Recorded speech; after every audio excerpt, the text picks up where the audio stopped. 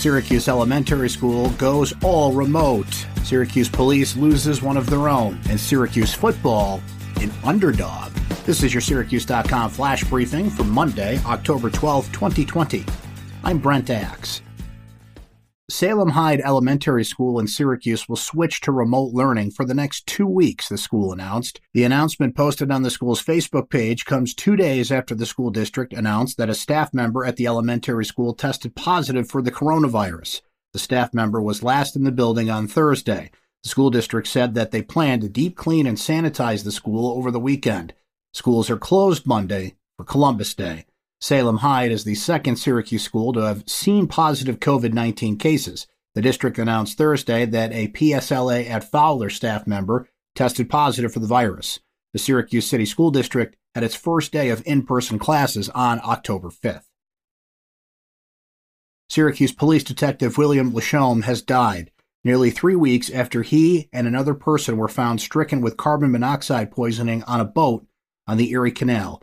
Lachaume, 36 of Bridgeport, and Blair Dodge, 34 of Central Square, spent the night on the boat on Sunday, September 20th.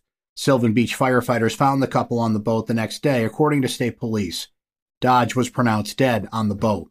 Lachaume was found unconscious. He was rushed to an Oneida hospital before being airlifted to Upstate University Hospital in Syracuse. A week later, police officers from throughout the area escorted Lachaume to his home in Bridgeport, where friends said he would spend his final days with hospice care.